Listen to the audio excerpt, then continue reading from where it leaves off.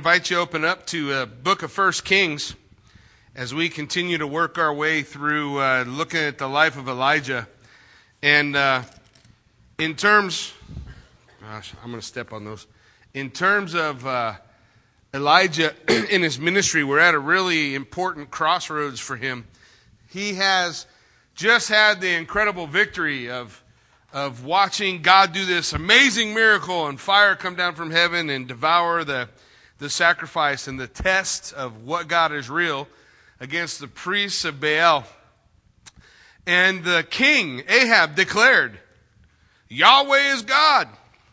The people that were gathered there declared, Yahweh is God. They're ready to turn away from Baal toward him. Elijah's so stoked by all the stuff that's been going on, he runs 14 miles.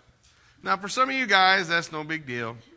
That's just another day, right? I get up, run 14 miles. But he runs 14 miles, but you haven't even heard the worst part of it yet. He runs 14 miles to Jezreel. And Cindy, where'd you go? Did you run away? Would you flick that slide up and then you can... So when I tell them about how far he's going, they can be as amazed as I am. In chapter 19, it says, And Ahab told Jezebel all that Elijah had done, also how he had executed all the prophets with the sword. Now the context behind the Hebrew here in this scripture means that Ahab is stoked. Ahab is like, wow, we saw the real God move. So Ahab, who is traditionally a very wicked king and serves and follows Baal for the majority of his life, at this moment, at this juncture, he's having a little bit of a deal happening within him. And he tells his wife Jezebel, who is a high priestess of Baal worship and really the power behind all the false worship in the northern kingdom. So he tells her, he's excited. I mean, wouldn't you be? Fire just came down from heaven. I mean, it was a visual understanding that God is real. And it came down and so they're blown away. But then it says in verse 2, Then Jezebel sent a messenger to Elijah saying, So let the gods do to me and more also, if I do not make your life as the life of one of them, those priests that Elijah had slain, by tomorrow at this time. So Jezebel, one of the important things that we want to see about Jezebel and why she becomes an important picture in the Bible and particularly Bible prophecy as we come to Revelation, is because she is what Elijah is to God, she is to Baal. She's not just moderately committed like most of the people in the northern kingdom, moderately committed like Ahab's just happy to do whatever he wants to do. No, Jezebel is sold out to Baal. And when she hears about what he's done, she don't care that fire came down from heaven. She don't care that Yahweh showed himself to be real and true. What she cares about is you killed 450 high priests, so this time tomorrow I'm going to get you. I'm coming for you. And the amazing thing is, we see in verse 3, it says, And when he saw that, now depending on what translation you have, it may have a few other things, but the Hebrew of that phrase, and when he saw that, simply means that he was afraid. Why is he afraid? Well, Jezebel, this is the same Jezebel who obliterated all worship of Yahweh in the northern kingdom. This is the same Jezebel who had put to death every prophet she could find. Except for Obadiah hiding 100 prophets in a cave, she'd have wiped them all out. This is the same Jezebel. When she says, I'm going to kill you tomorrow, she's not just mad and going to blow over later. She means, I'm going to kill you tomorrow. The shocking thing as we look at this section of Scripture and we talk about Elijah is what Elijah did. The Bible says that he arose and ran for his life and went to Beersheba. This is why I have a map up there. Beersheba is the southernmost city in Judah. So if we look, you see the top of that yellow line, it says Jezreel at one end of it. The other end says Beersheba all the way down in this lower corner. That's 125 miles. You don't want me to tell you how many hours we're looking at just a bit over 24 hours. It's kind of an amazing run. But it makes sense when you see what the angel has to say to him when the angel finds him. He comes down and he runs for his life. Look, the scripture says, he saw that, he arose, ran for his life, and went to Beersheba, which belongs to Judah, and left his servant there. Now here's some of the interesting pictures. Beersheba is the first place that Abraham would have stopped on his way to sacrificing his son Isaac. Beersheba is one of the places he stopped. Beersheba, we see Elijah come, leave off his servant. We never see the servant again. So this is the end of the servant. A lot of people associate this servant to John Mark in Acts, when Paul got mad at John Mark and said, I don't want to take him anymore. And so he left John Mark behind. Maybe that's the same thing going on with Elijah. Bible doesn't tell us. All we know is he leaves him, and that's it. Then you see a little arrow there by the number 8. He then takes off toward the wilderness for a whole nother day. So a full another day into the wilderness. No cities, desert. Just takes off. He just running. Reminds me of Forrest Gump. Remember that scene in Forrest Gump when he gets to the point where he just says, it's time to run? And he just runs for whatever, the next 10 years or whatever. I don't remember the movie that well, but I remember he runs a lot. So, same kind of thing. He takes off and he runs, and it says that, but he himself went a day's journey into the wilderness, and he came and sat down under a broom tree, and he prayed that he might die. I find that incredibly ironic. Do you see the irony? Say earlier he's left the area where there's maybe the beginnings of a possible revival taking place. A woman threatens him, a powerful woman who could definitely do what she said she was going to do. And so he wants to save his life. So he runs a couple of days, maybe more. Most of them say that it's just that. He comes to this broom tree in the middle of the desert, and then he prays that God would kill him.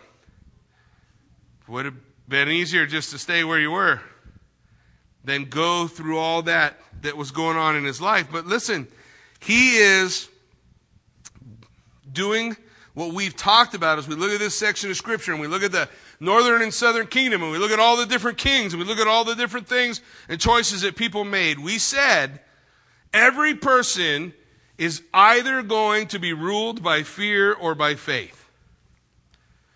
And if you are ruled by fear, the things that you do are not always going to make a lot of sense.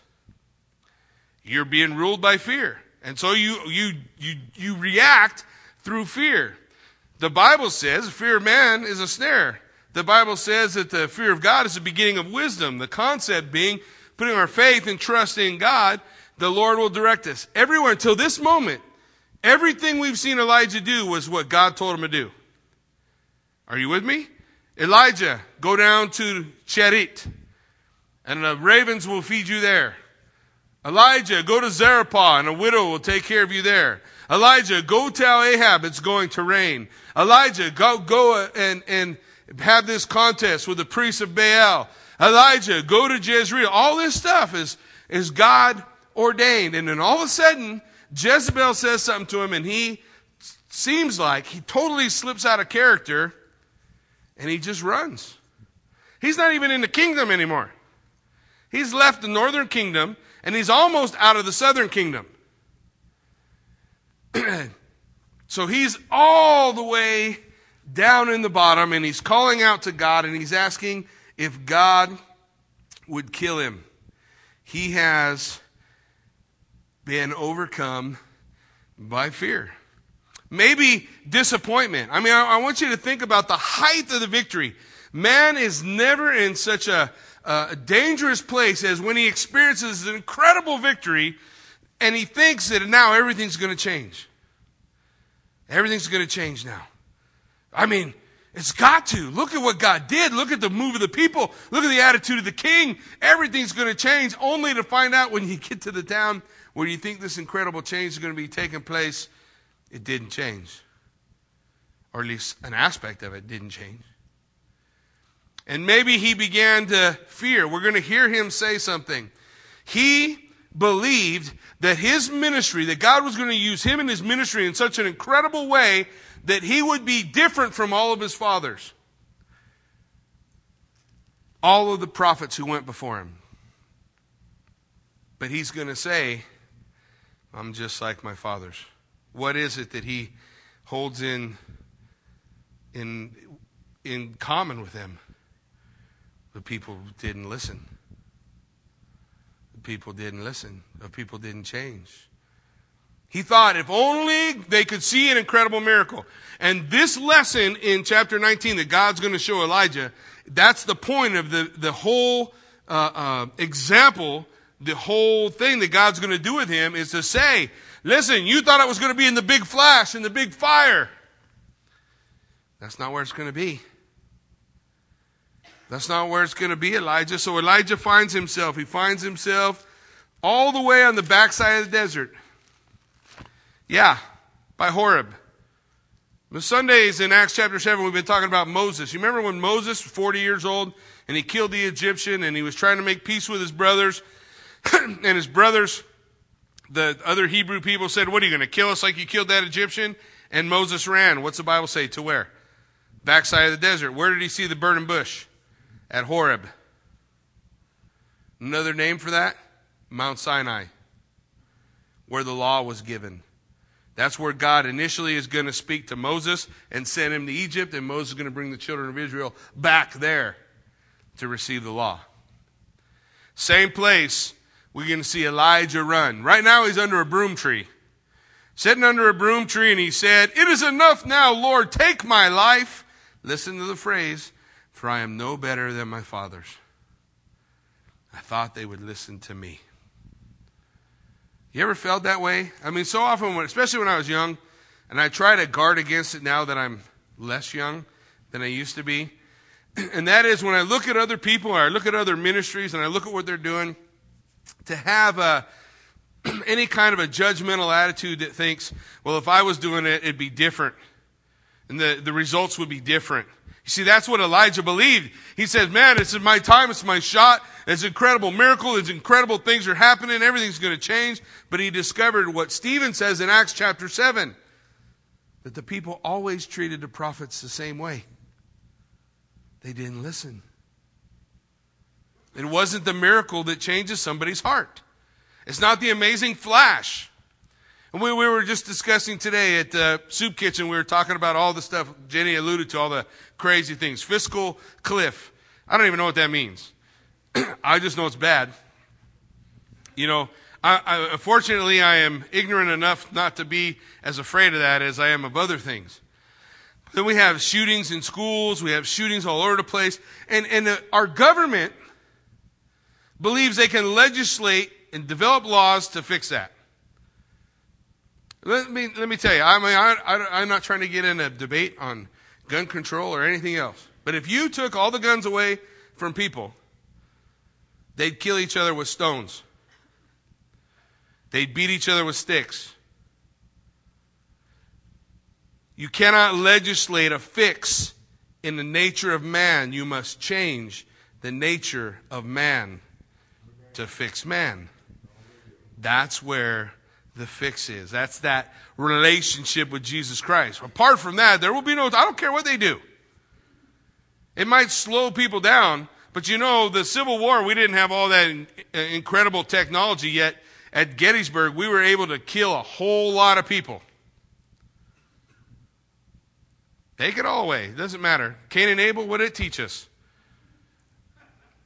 Men want to kill.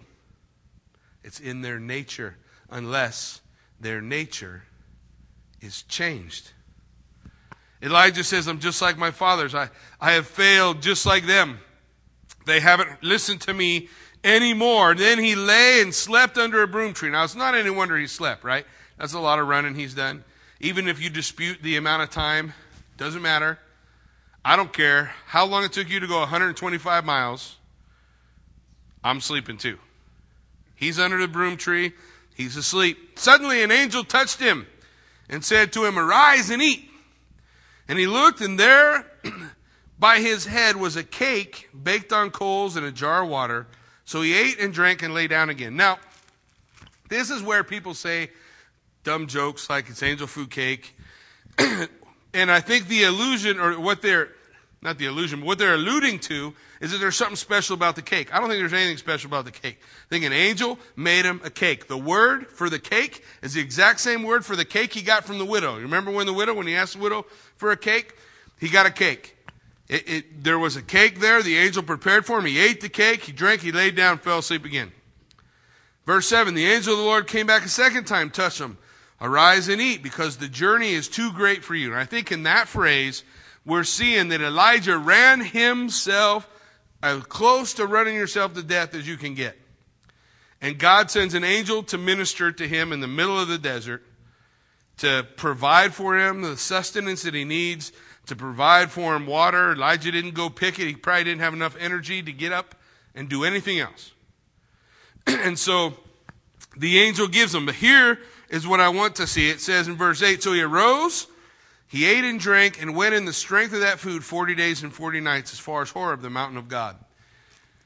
From where he was to Horeb, actually from Beersheba to Horeb is an 11-day journey. So it didn't take him 40 days to get to Horeb. It didn't take him 40 days to get to Mount Sinai. What it says, when the scripture says, and he went on the strength of that food, what it's saying is, that's the last thing he ate. So we see our third character that goes on a 40-day fast. Moses. I want you to think of these three. Elijah and Jesus. We see them in the New Testament, don't we? All three of them together. The Mount of Transfiguration. And one of the things they all have in common is they are all part of the 40-day fast club, if there is one.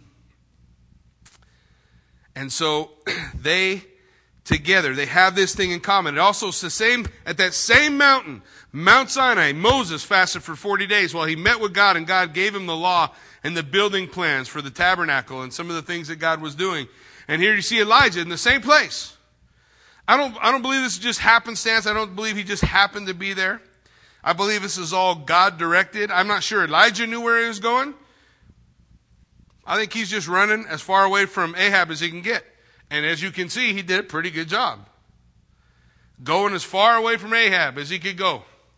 He runs all the way down into the south of the land. So he's going to carry on for 40 days and 40 nights.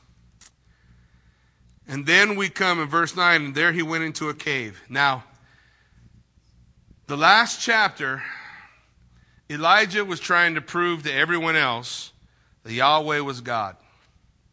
This chapter, God is trying to prove to Elijah. I believe Elijah is frustrated. I believe he's disappointed. The same reason people are disappointed today. That the wicked continue and that the righteous are held under their thumb or persecuted. And not understanding the bad things that happen. And just like people that read the newspaper and they see a guy slaughtered 20 children and they say, where was your God when that happened? They're frustrated by the circumstances of things going on in their life. Every insurance company, when a tornado comes through and wipes out your house, what do they call it? Act of God. Not anybody believes that God sent the tornado, or few believe that God sent the tornado, but that's what they call it. Because they see in all those big things the hand of God. Just like Elijah. He sees the hand of God in all these big things. So he goes into a cave. He goes into the cave on Mount Sinai. Wow, that reminds me of a story. Didn't Moses also find himself in a cave? Didn't God put Moses in a cleft of a rock so that he could have his afterglow pass by him so Moses could see God? And Moses' face shone for 40 days. You guys remember the story, right? Moses wanted to see him. God said, no one can see me and live. But he puts his hand over Moses and puts him in a cleft of a rock. Same word for cave. We're not talking about, something he journeyed down into the center of the earth. Just a place, a space he could lie in the rock. There's Elijah. I don't have a hard time believing Elijah's in the same place where Moses was. Elijah's struggling from a similar deal. He needs to see the hand of God move. He needs to see God. He needs to have something happen because he's really gone as far away from his ministry as he can get. There's no further he can go. He's given up. He's throwing in the towel. He'd toss off the mantle if he could. He finds himself in the cave. He spent the night in that place. And I want you to see this. And behold, the word of the Lord came to him. Now, I don't know if you like to write in your Bible, but there's going to be 2 instances where God says the exact same thing to Elijah, but he says it differently. And sometimes I think we read familiar scriptures so quickly through that we miss it. So the first time it says, the word of the Lord came to him. Now, that's a common phrase, right, for a prophet. The word of the Lord came to the prophet. Yeah, he's kind of used to that. Came to him, and he said to him, what are you doing here, Elijah? Every other place Elijah went was by the direction of God. Now, he's somewhere outside of the direction of God. And God says to him, what are you doing here? Why are you in a cave on the side of Mount Sinai, perhaps in the very place where Moses came? What are you doing here? So he responds, I have been. By the way, that's past tense. Not I am being. I have been very zealous for the Lord God of hosts. So you see that he's in a place where he is at least contemplating giving up. I have been. I've given my whole life. You can hear it in his tone. I've given my life for this. I have been very zealous. And then he goes on. Here's the problem. For the children of Israel have forsaken your covenant. Where's he lying? On Mount Sinai, where they received the covenant. He's in that place. There he is. The children of Israel have forsaken your covenant. They've torn down your altars. They killed your prophets with the sword. And I alone am left, and they seek to take my life. It's despair. It's despair. The scripture says, men ought always to pray. In fact, Jesus said it. Men ought always to pray and not lose heart. But we don't see prayer.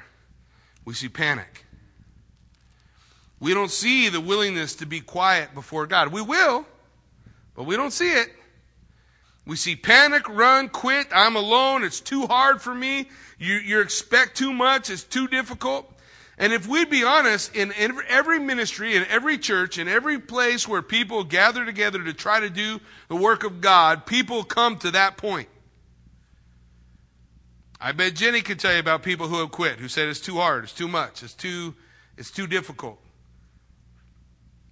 It'll be, there are constantly times God calls us, He calls us to do things that are outside our own strength. If it was within our own strength, we would take the credit.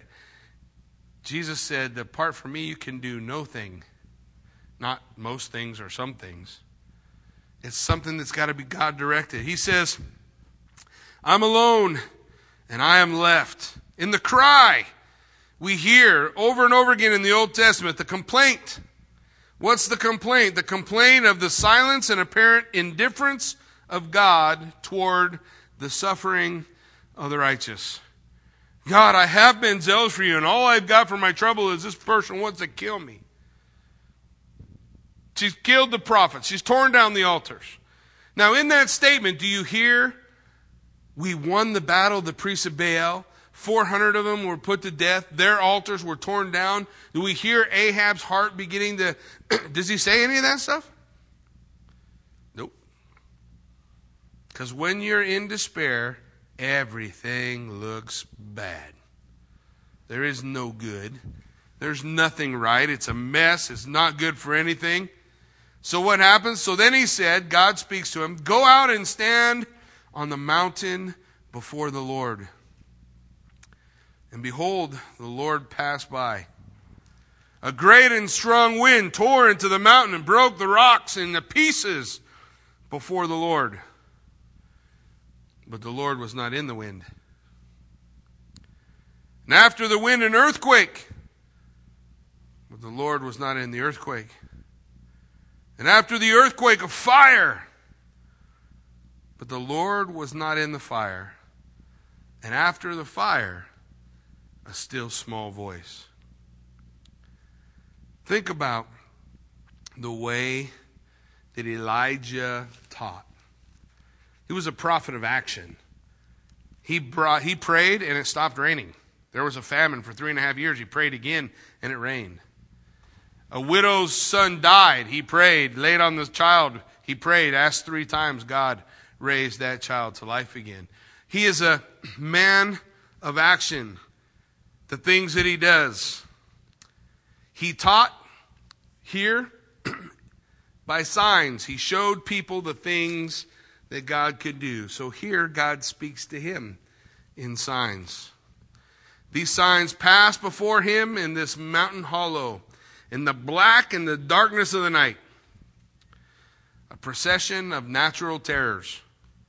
Huge storm, an earthquake, fire. But none of these things move him. None speak to his soul or tell of the presence of God. It is the hushed voice, the awful stillness which overpowers and enchains him. He is to learn first that the Lord is a God merciful and gracious, long-suffering, abundant in goodness and truth. And secondly, that it has been with him, so it will be with others. The name of the Lord will be proclaimed in a voice of gentle silence. That word, the still small voice, the Hebrew literal translation, the voice of gentle silence. It's in the voice of gentle silence. It is the goodness of God that leads men to repentance. The judgment of God comes, absolutely. It doesn't change them. If we could legislate a change into the nature of man, the 10 Commandments would have been all that was necessary. Right? What does God require? There's the 10 Commandments. Man, keep it? No. Does law change the nature of man? Can't. Does a miracle change the nature of man? No. It doesn't. It may show the fingerprints of God, but the Bible tells us, listen, in Luke, the Bible tells us, if they don't believe Moses and the prophets, they won't believe even if one would rise from the dead. The Bible says that we are saved by grace through faith. It's a gift of God, not of works, lest any man will boast. The idea of simply being, if you can't believe the gentle silence of God, the goodness of God, the Word of God, it doesn't matter how hard the wind blows, how hot the fire is, how mighty the earthquake, it will not change the nature of man. Don't you see that's where Elijah's struggle is? The nature of these men didn't change. The weapons of our warfare are not carnal, but mighty in God for the pulling down of strongholds. It's not how loud a noise we can make. It's not an instrument of religious programming. It's not if we changed everything and we ran this program, or if I changed my whole eschatological view and I became something else. It doesn't matter. Those things don't change the nature of man. The centrality of the gospel is Christ crucified and resurrected. It's not all those other things. Do you know how long men can argue over the millennium? The millennium. You know where it's mentioned? Revelation 20. How many verses? 1. 1 verse, 1 chapter in the entire Bible. And theologians can spend their lifetime trying to decipher which view is true and still, at the end of time, argue about it. It's simple. You want me to tell you why it's so simple? We're not given enough information. So you're not going to be able to stand without someone else having some type of rebuttal. Something that they can say. Some addition to the argument. Does it make a difference? Will your view on the millennium change? Will it change who you are? Will you be a new creation in Christ Jesus because of your view in the millennium? You become a new creation because of a relationship with Jesus Christ. Because you and I are born sinners who need to be forgiven. Who must have a relationship with Jesus Christ. Who must make Him Lord and Savior. Who must submit ourselves to the hand of God. We got to come to that place. And it's not through some magic words. We've been trying to put together the perfect sinner's prayer for 1,000 years of church history. There's a little phrase in Romans 10, 9 and 10 that people just go through so fast. If you confess with your mouth, what's the next line? And believe in your heart. In that little phrase, there's so much wrapped into that little phrase. It's vital that it is who we are. There's no magic words. There's no hocus pocus poof. If I say this sentence just right, then I'm saved. And if I don't say it right, I'm not. No, if you confess with your mouth the Lord Jesus and believe in your heart, you will be saved. For whosoever calls on the name of Jesus will be saved. Whosoever calls, commits, entrusts. It's so simple and so complex and so important to commit ourselves to. But it's not in the crazy, it's not in the big, it's not in the massive. It's not in the fire, it's not in the sword, it's not in the slaughter. It is in the gentle speaking in the silence to the conscience of man, where God holds sway over the hearts of men. When He speaks, it's there. It's that. Elijah's thinking the change in men would happen because of this miracle he performed. But it didn't. And he's disappointed and he runs to the ends of the earth to quit. And there God says it's not going to be in the giant miracle and the crazy thing. It's going to be in the gentle silence as my spirit ministers to theirs.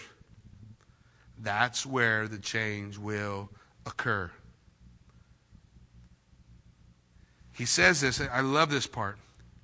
In verse 13, no commentary. He just goes to verse 13. Says, so it was when Elijah heard it that he wrapped his face in his mantle and went out and stood in the entrance of the cave.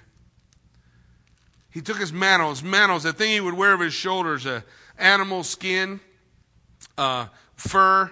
It marked him as a prophet. And he hides his face. When he hears the gentle silence of God, he wraps himself in his mantle. He hides his face. He's convicted. And he goes outside the cave. You remember in the beginning the Lord said, go outside before the Lord. Nowhere does it say Elijah went until now. Not from the wind, not from the earthquake, not from the fire, but from that convicting of the Spirit of God speaking to the heart of Elijah. Now he goes outside. He gets up and he goes out. But I want you to see the next part. He stood in the entrance of the cave, and suddenly, what's it say? A voice came to him. What came to him before? And the word of the Lord came to Elijah. What are you doing here? What comes to him now? The voice. The Bible makes a distinction between the two. A distinction. The word of the Lord came to him in the beginning as it always came to him. I'm not sure how that was, if it was something he felt implied on his heart or what. But the second time, it's the voice of God. It speaks of a more gentle God reaching down to Elijah and asking him the same exact question. What are you doing here? Are you quitting? Are you giving up? Is it over? This is Elijah, right? The Elijah that the Malachi said Jesus will not come back for a second coming until Elijah comes.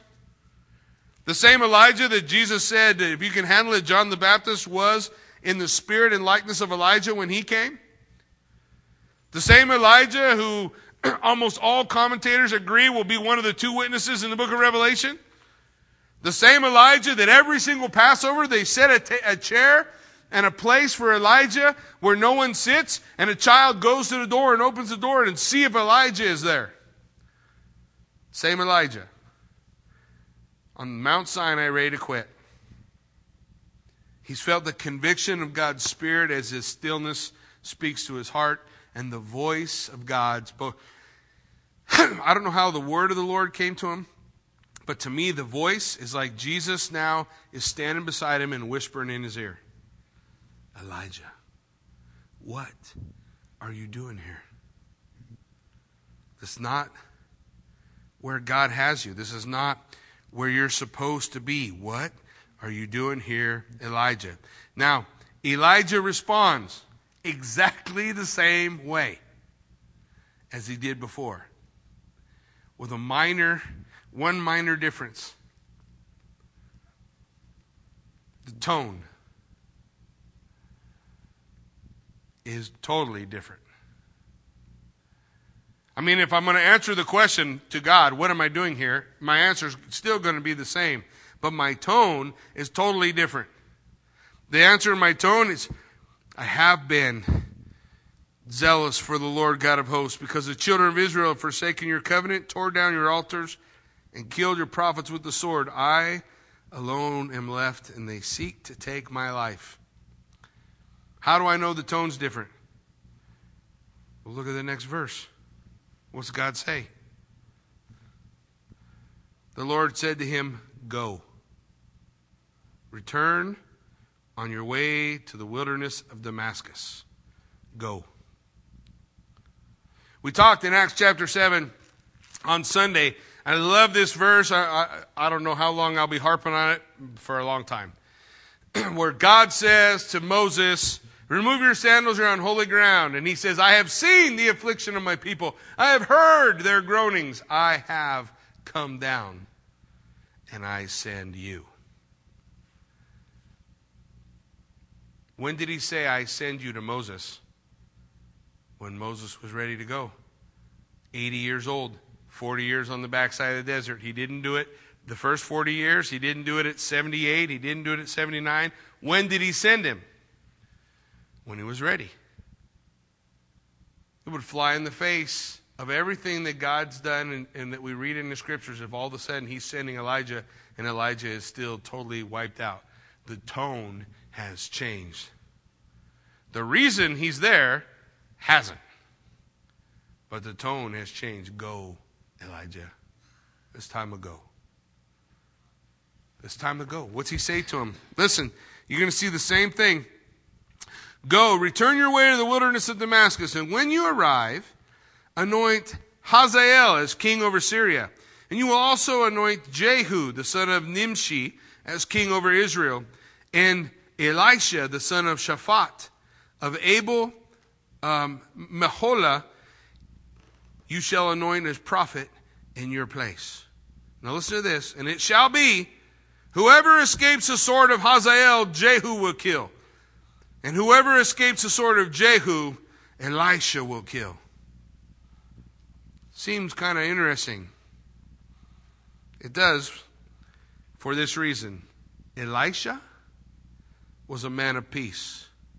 His sword was the sword of the Spirit, the Word of God. It was by the breath of his lips he slew the wicked. The gentle silence.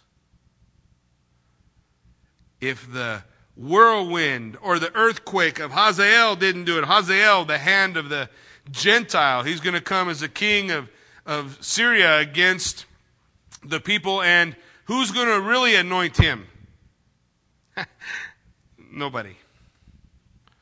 But God told Elijah to anoint him. The word anoint means to set apart. Elijah, you're going to go back. And as you go, I want you to hear. Hazael is going to come in judgment against the people for the things that they've been doing. The wicked will not prosper. David said, I almost lost heart, didn't he? When I saw the prosperity of the wicked, until what? I went to the house of God and saw his end. Jesus said, men ought always to pray and not lose heart. God says to Elijah, set apart Hazael. My judgment will come by the hands of a wicked man. The prophet that anoints Hazael is not Elijah or Elisha. It's just an unnamed prophet who goes, and the prophet weeps over all that will be killed by Hazael. And whoever Hazael doesn't kill, particularly it will be Jezebel, Jehu will. Jehu is a leader that Elisha will anoint, but is a man set apart for the work of God to accomplish God's judgment and direction upon the people. People always think that everybody's getting away with everything and nothing's ever going to happen to them. And God says to Elijah, Hazael is going to be the whirlwind and the earthquake, and Jehu is going to be the fire. But none of those things is going to change the nature of man. I used to say in my younger days, that kid is so annoying. You know what he needs is a good butt whooping. And if he got a good butt whooping, everything would change. That is the dumbest thing I ever said in my life.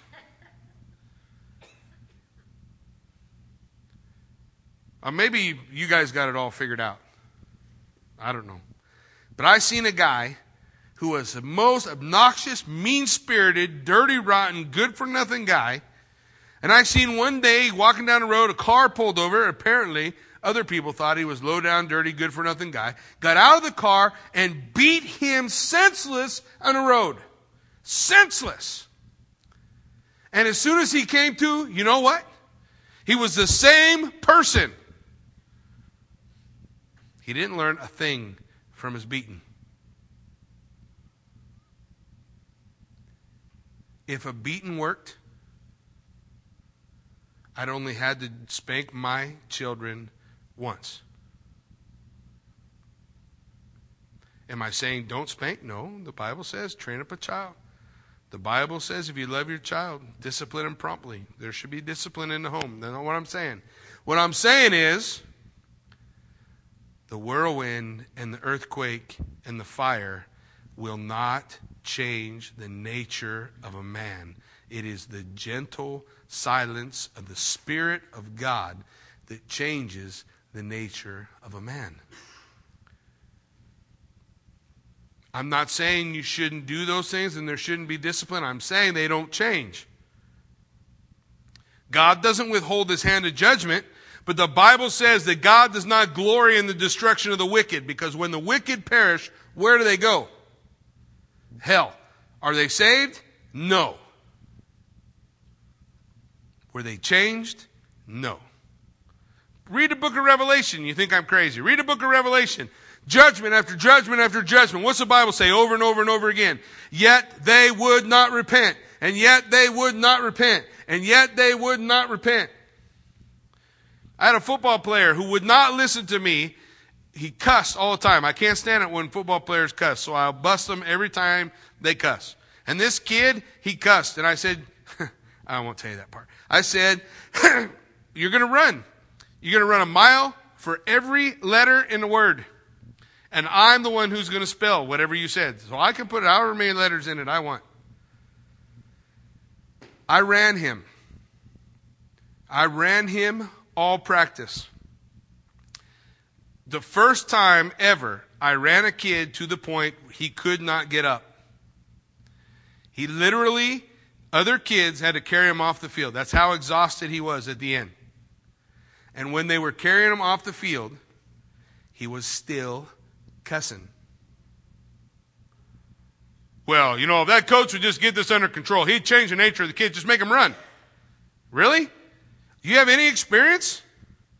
Because in my experience, if a kid wants to be ornery, wow, he can be ornery all the way to the end. It won't change the nature of a man. The nature of the man is only changed by the Spirit of the living God coming into the man and changing him from the inside out. That's the lesson that God's teaching Elijah. It's the still small voice, the gentle silence. Hazael is going to bring judgment from God. The Babylonians are going to be the hand of God against the people. The Assyrians are going to be the hand of God against the children of Israel. And when those people die and when they perish, none of them are saved. That's why the long-suffering arm of God does not rain down judgment now. Because in God's economy, He doesn't win when people go to hell. He only wins when people are saved. That's why He said, go into all the world and make disciples of all men. That's what changes the nature of a man. The men who would be changed by Elisha, sharing the word and watching the nature of men be changed. He says in verse 18, I have reserved 7,000 in Israel whose knees have not bowed to Baal and every mouth that has not kissed him. Remember Elijah said, I'm the only one? God says, I got 7,000 still. I got 7,000. We think we know all the pieces.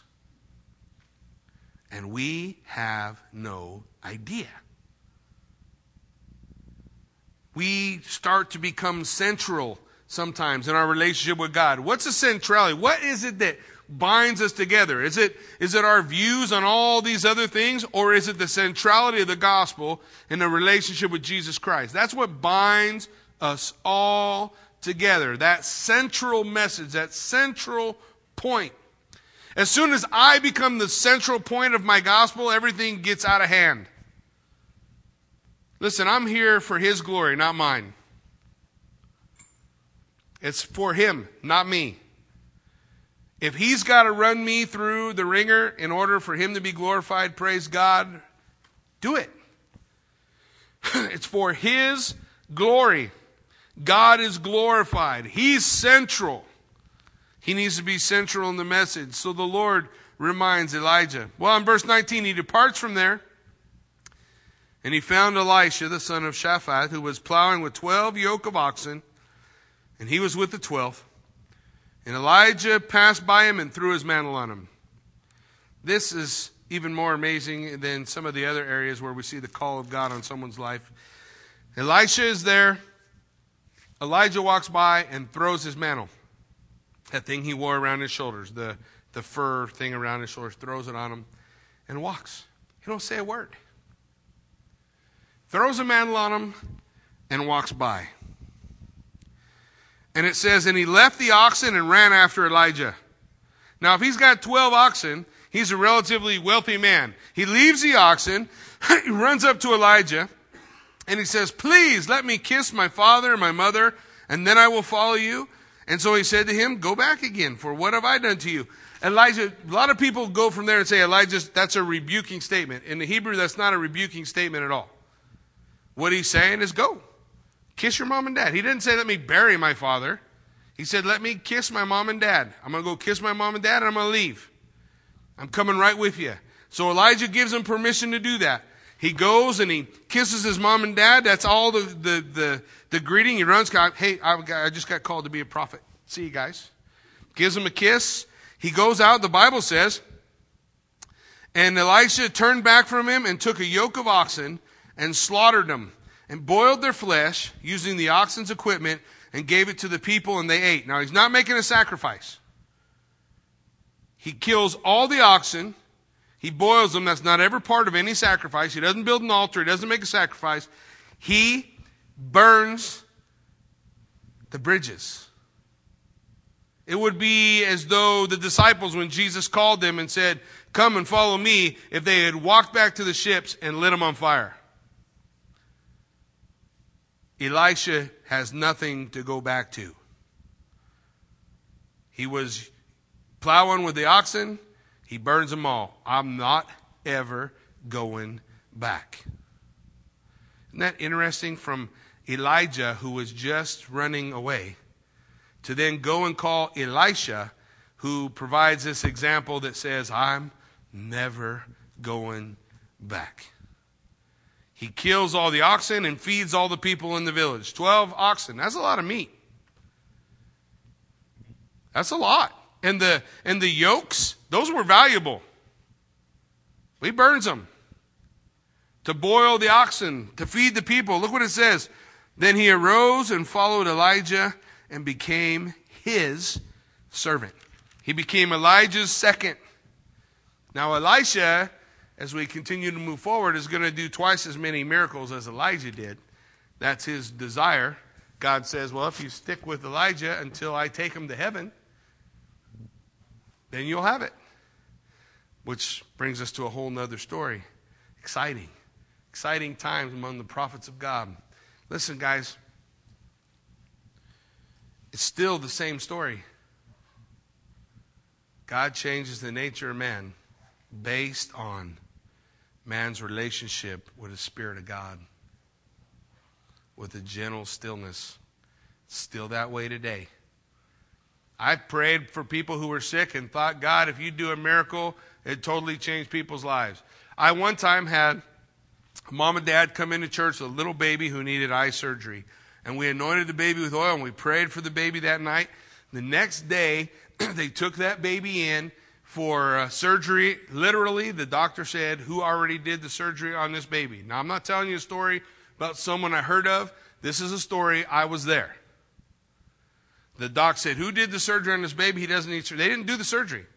The baby still, to this day, never had the surgery. He is, of course, not a baby anymore. He's making me feel old because they keep growing and getting older. Pretty amazing miracle.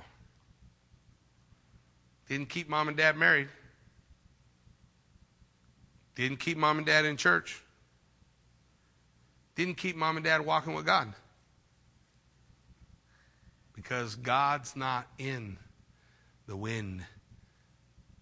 God's not in the power. God's not in all those big things. They don't change man. He's in the gentle silence of a man who sits before God and is just quiet and is still before Almighty God. And in the stillness, in that attitude of submission, God meets a man there. That's what changes men. That's what changed Elijah, Elisha. That's what's going to change our communities, our families, the people we love, our schools, the world. It's not the crazy miracles. It's that gentle silence. Amen? Let's stand with me. Let's pray. Father God, we just thank you that we can come and we can read, that we can study, that we can know that you are God. Can you make the wind blow? Absolutely. You make the earth quake? Surely. Can you bring your judgment? Absolutely. One day, judgment will come. God is holy and right. But we won't see that change men. We'll just see that make men pay for what they've done. What changes a man is that gentle whisper of your spirit. What changes a man is a submission in our heart. Lord, I pray, God, that not only would we desire to see that change our communities, but before revival can move, judgment begins in the house of God. It begins with us. Am I willing to submit myself in the gentle silence of my God when He doesn't do what I want? Because if I am, it's there. God will change me. It's there He will equip me. It's from there He will send me. It is from there that He will change. That revival will sweep. Lord God, You never leave us. You never leave us without a representative of You. You never leave us without an opportunity for revival. But that revival comes when men and women of God come before You in an attitude of prayer and report for duty and say, here am I. And when our tone has changed, You will say, go. Go. And the Spirit of God will go with us. And God will do amazing things. We think of all the incredible miracles we see. The east wind that blew the Red Sea and it parted. The incredible miracles that we look at throughout the Old Testament. But how is it that God spoke to us? In the gentle silence of a baby born in Bethlehem. That's how we'll change. So God, move. So God, do. Change us, make us tools fit for Your use, that Your revival may come, that we may be Your hands and feet, that we may accomplish as Your remnant that which You would have done in this day. And may You be glorified, God. May they forget our names, but may they remember Yours forever. We just pray, God, move. In Jesus' name we pray. Amen.